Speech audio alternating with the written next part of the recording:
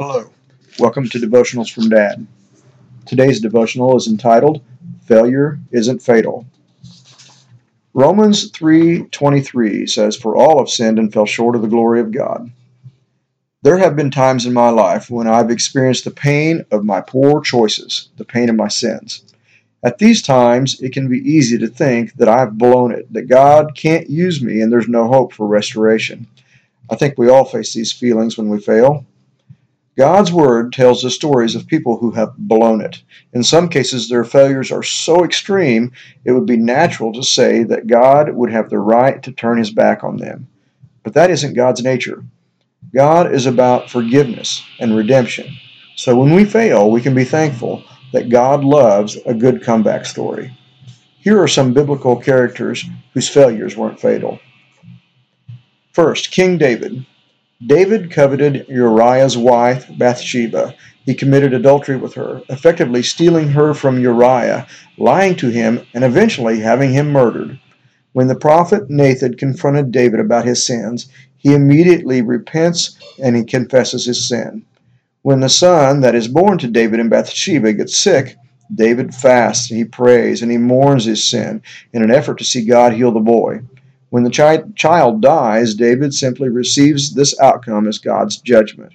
God's forgiveness doesn't save us from the consequences of our conduct, but if we've abandoned the behavior and we're willing to accept the consequences, God can still use us. Paul.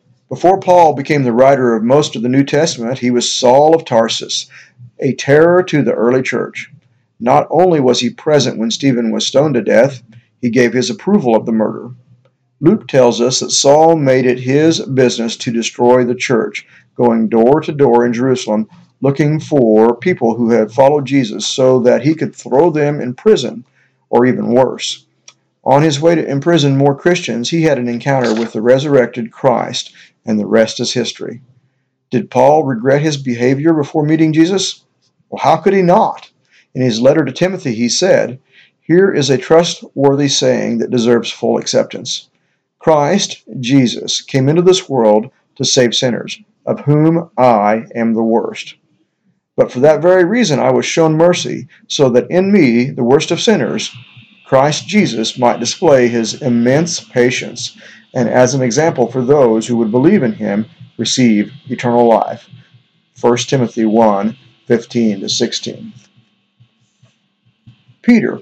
When Jesus predicts that Peter will deny him, Peter proudly and boastfully says, No way. But that very night after Jesus was arrested, someone confronts Peter in the courtyard of the Sanhedrin and accuses him of being a follower of Christ. And just as Jesus predicted, Peter denies him 3 times, the third time cursing his accusers. When he realizes what he's done, he breaks down and he weeps bitterly. Did Peter's failure exclude him from Christ's plans? On the contrary, Peter is one of the first of the 12 that Jesus appears to. Peter goes on to become a leader of the disciples, preaching the first evangelical message after which more than 3,000 people got saved. Your story is still being written. The only way that failure can get the last word in your life is if we choose to let it. We serve a God who is able to take our defeats and our missteps and use them to bring glory to his name.